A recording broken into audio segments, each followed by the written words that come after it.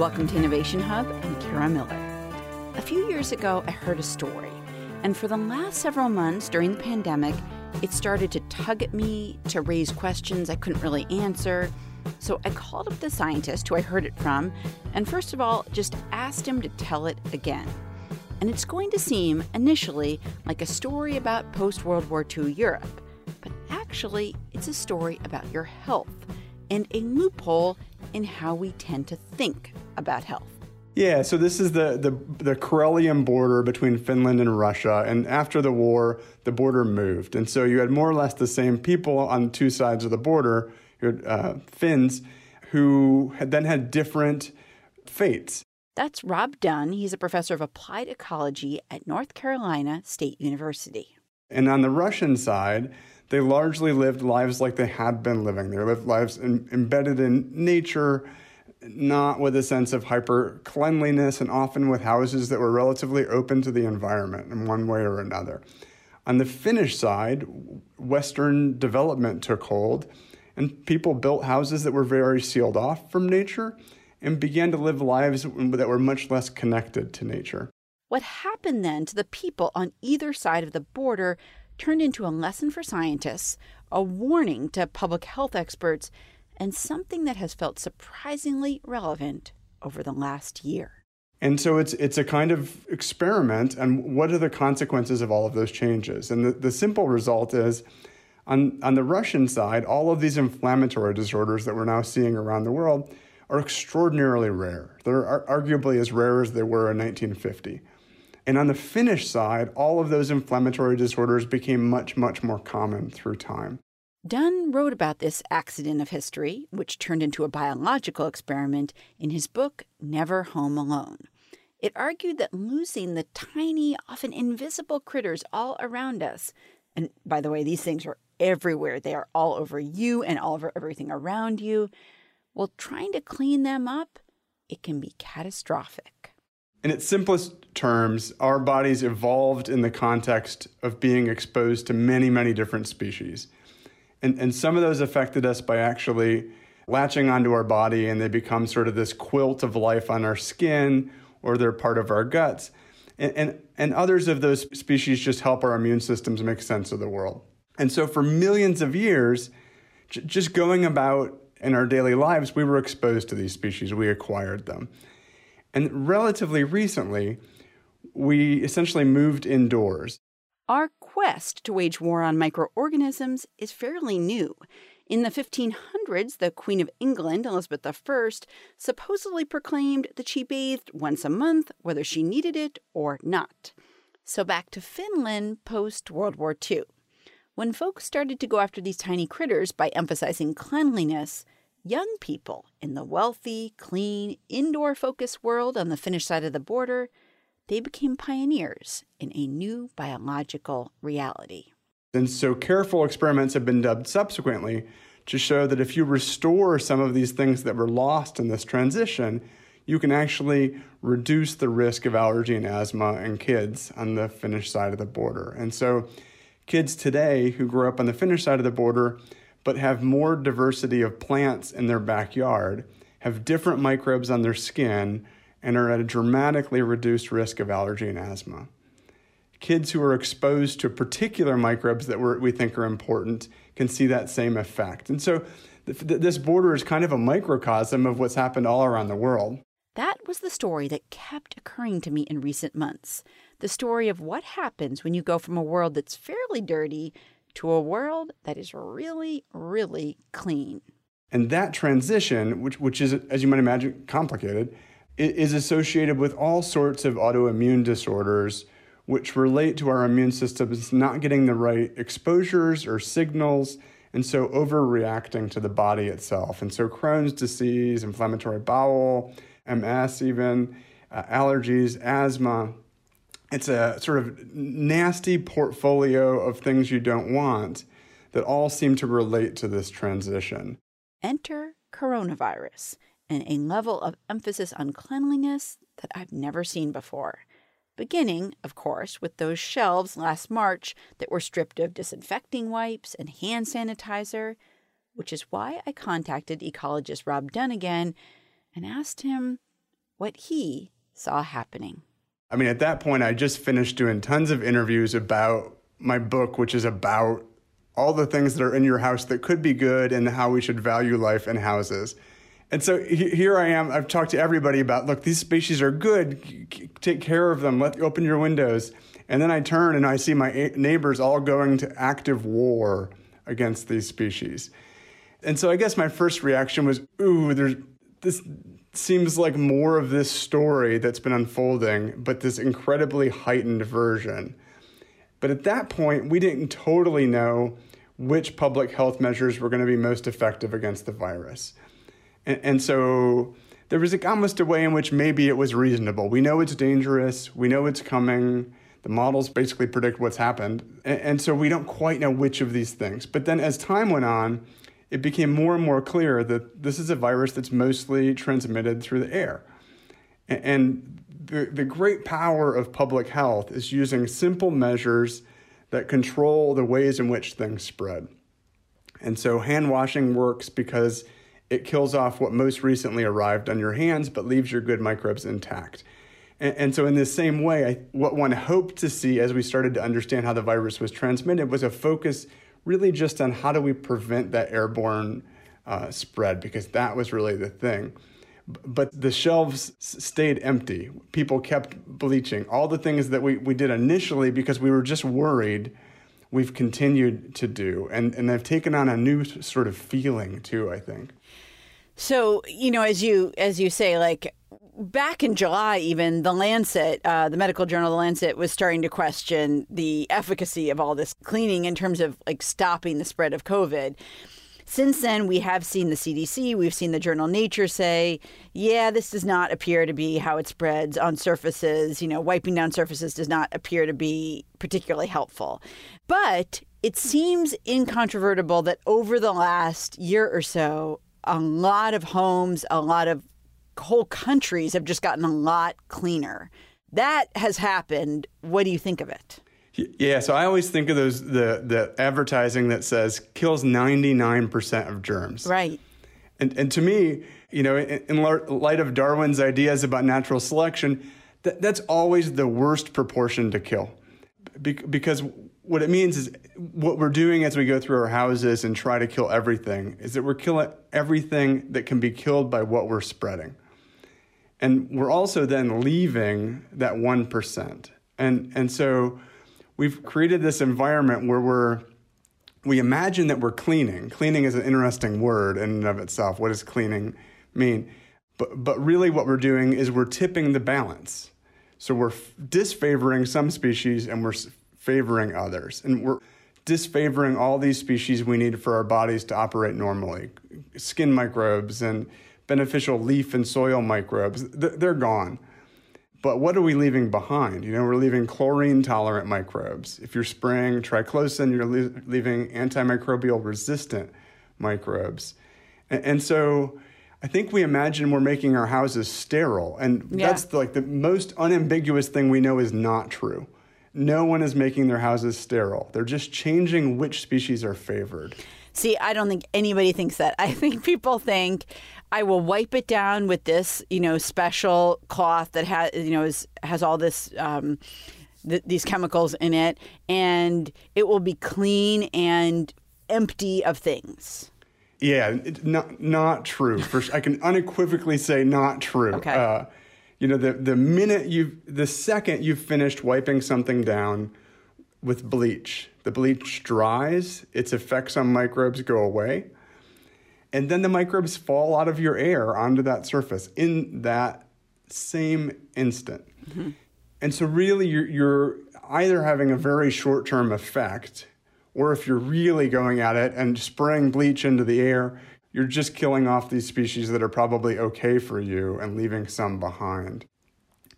I'll back up one. So I had a student, Megan Temis, who studied the species that live in chimpanzee nests. And so chimps build these very adorable nests they sleep in for a night. And when Megan studied those nests, those had soil microbes in them and they had leaf microbes in them. Basically no evidence of the chimpanzees whatsoever. And so those are the kinds of microbes that are really pretty good for us. That's what we need. If you go into, say, a nursery and look at which microbes are there. Basically, all the environmental microbes are gone in many cases. And you're left just with weird household microbes that you don't see other places. Wait. Are we talking a plant nursery or a kid nursery? Kid nursery. Okay. Kid nursery. All right, got it. And so in a way, many things about a chimpanzee lifestyle are not great. We don't want to live Paleolithic. But in terms of the exposures of environmental microbes, actually much better than what we've created. And so in building our daily lives the way we have, we've inadvertently created a really unusual microbial milieu that we breathe in every moment of every day. We're 90% of our hours are indoors pre-COVID. I don't even know what it would be globally now. We've created this microbial world that we just submit ourselves to all day. We submit our kids to all day. And it's really weird. And I think this kind of theater of scrubbing everything is making that world even less healthy and even more unusual. So to go back to the question of like the long-term impacts, if you're saying when you clean things with really, really harsh chemicals, it doesn't matter 1 minute later, 1 second later, there's still little beings back on that surface again. But you are saying they're not necessarily the same little beings. Like we're selecting for, it sounds like we're changing who lives in our house, but we're not kicking people out. We're just changing who lives there. Yeah, we look around and like we say like who is weak and friendly, and you say you're gone, and who is super tough and potentially not friendly, and that's who we keep. And then they breed. They breed, yeah, Okay. they breed. Okay. And you wake up to them, and I mean a hospital is sort of the extreme case of this. Hospitals do many things that favor microbes that are bad for us, and they're an unusual situation because sometimes they have to. Yeah. Especially in a surgical setting. But it's a constant battle in hospitals because you've done away with all the useful microbes and you're just dealing with these species that are really hard to kill. And there are better ways forward. But the hospital approach is really challenging and not what we want. But I think it's almost more and more what we're trying to do in our houses. We're trying to make them like hospitals. Right. And it's bad news. We see, this isn't just a in your house kind of thing. We see this, in subways, there are these like aerosolized spraying of, I'm not sure quite what it is, bleach, disinfectant, something. We see it in hotels, gyms. I mean, places that want to tell you it's okay to take the subway, right? I mean, that's why they're doing it. I think in large part, it's to reassure you. What do you make of that it's not just our homes, it's public spaces too? And also what's coming out of those things? I really don't know exactly.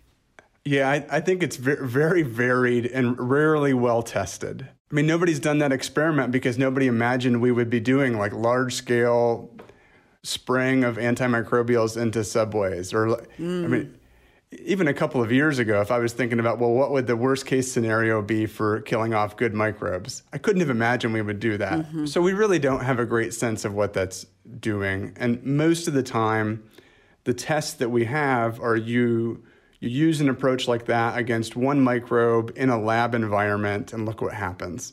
But we don't do it in a way that it's now being practiced in society. It's the same way, like think about antiperspirants.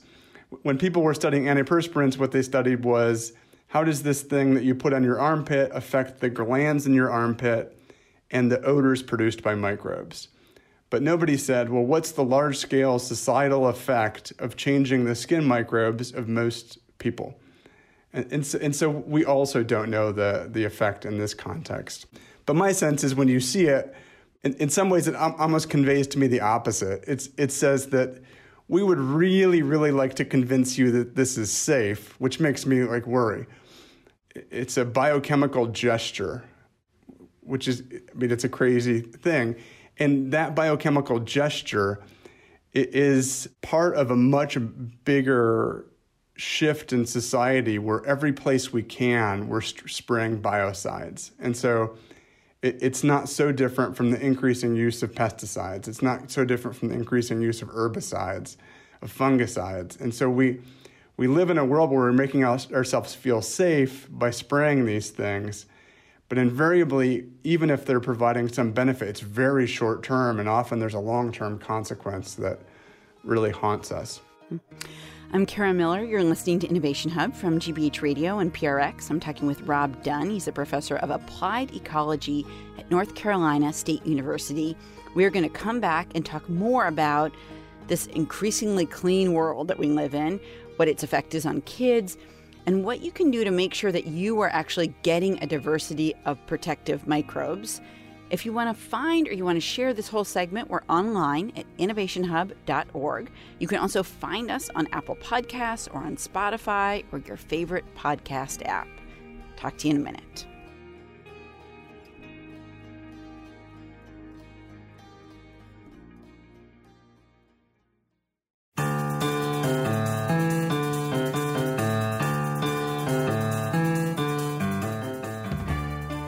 Welcome back to Innovation Hub. I'm Kara Miller. I've been talking with Rob Dunn. He's a professor of applied ecology about the incredible uptick in cleaning that we've seen over the past year and what the potential long-term impacts of that cleanliness might be. He's the author of several books, including Never Home Alone and, most recently, Delicious. And I want to shift our focus for just a minute here to kids. Obviously, a lot of kids have been home from school. Some kids have been home for close to a year at this point. Or if you've got a kid doing hybrid schooling, they certainly are home a lot more than they ever were. Do you think that kids are different in some ways than adults because adults have a more developed immune system? I think there are two parts to that question. One is, do you think about kids differently with regard to COVID? Mm-hmm.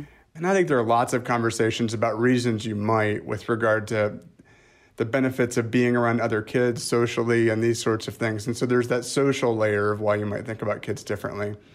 Then I think there's the COVID layer.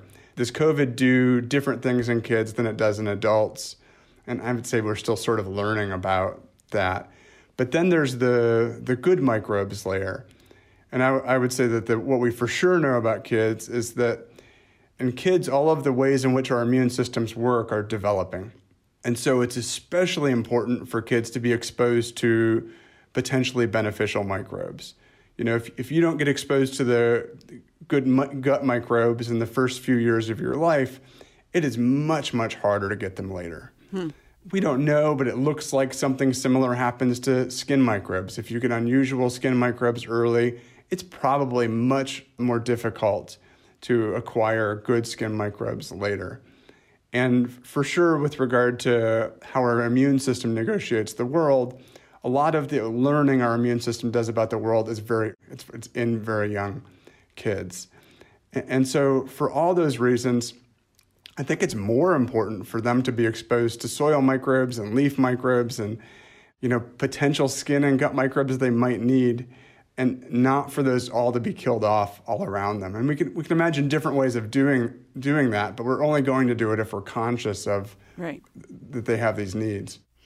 So let me ask you a little bit about that issue of the future.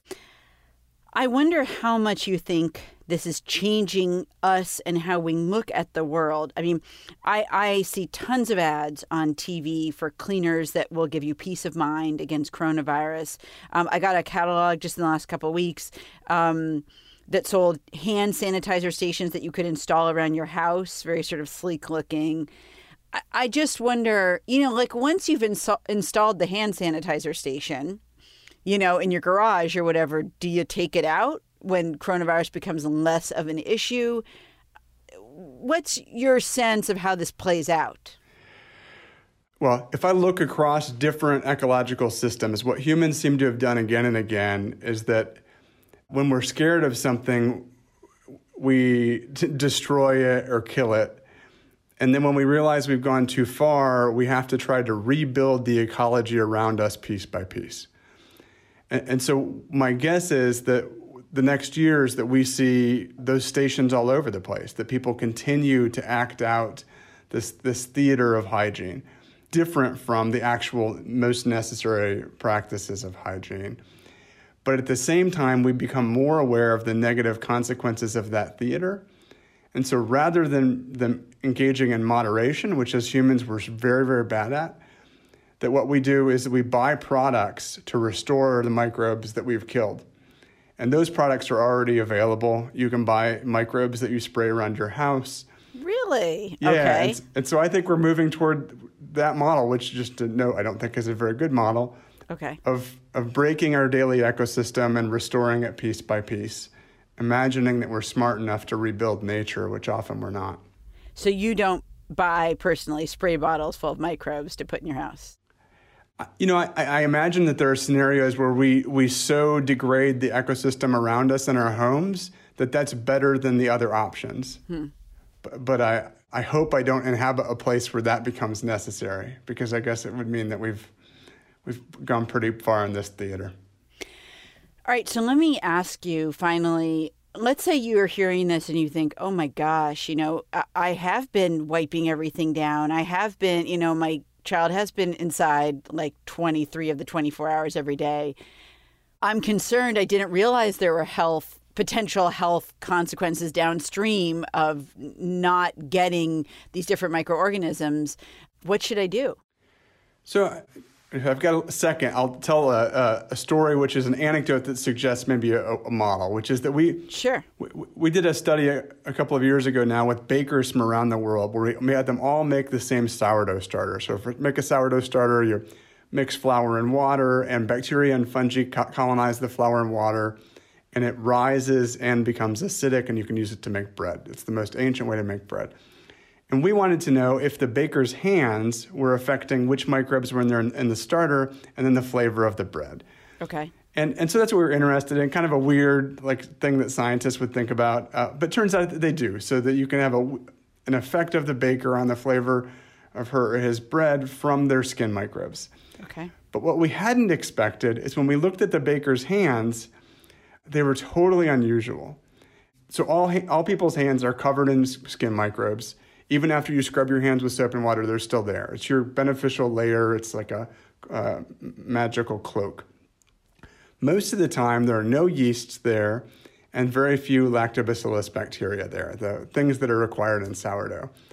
On the bakers, up to 70% of the microbes on their hands were lactobacillus, of the bacteria, and they were covered with yeasts. And so what this told us is that the daily actions of the bakers had actually transformed their bodies.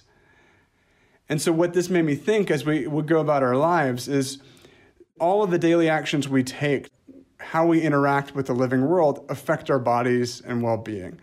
And so what are the actions that you want to take that are recorded on your kids in a way? And so I think there are simple things, making fermented food, a great one. No negatives, it's fun to do, it's delicious, and it has some health benefits, and those microbes can colonize you. We're taking yeast bread or kimchi or kombucha, yogurt. Sauerkraut, yogurt. Okay. Lots of sort of side benefits, and maybe also helps your own microbes. Okay. And for sure, those microbes pour out of your kitchen through your house. Open your windows. If you can have a means to do it, it lets those microbes from outside in. And even in hospital settings, it's been shown that that's helpful. And so if you open the window in a hospital room, a study in Oregon showed, there are fewer pathogens in the room after than if the window was closed and you had the best cleaning system the hospital had. And so really easy. I mean, if you're in a super polluted place, it's more difficult. Get outside when you can. I mean, given we've designed our houses to seal everything out, sometimes what it takes to get exposure is to play around in the soil, dig for something, garden. And I know it's not possible everywhere right now, but if you can, that's the kind of thing. And then just remember at the end of the day, what did this day, what kind of life print did my actions leave on me? And what do I want that to look like? I think we don't want it to look like I tried to kill everything, because that's also what it's conveying unto our bodies. Rob Dunn is a professor of applied ecology at North Carolina State University. Rob, thank you so much. Oh, thank you, Kara. What a pleasure to be back.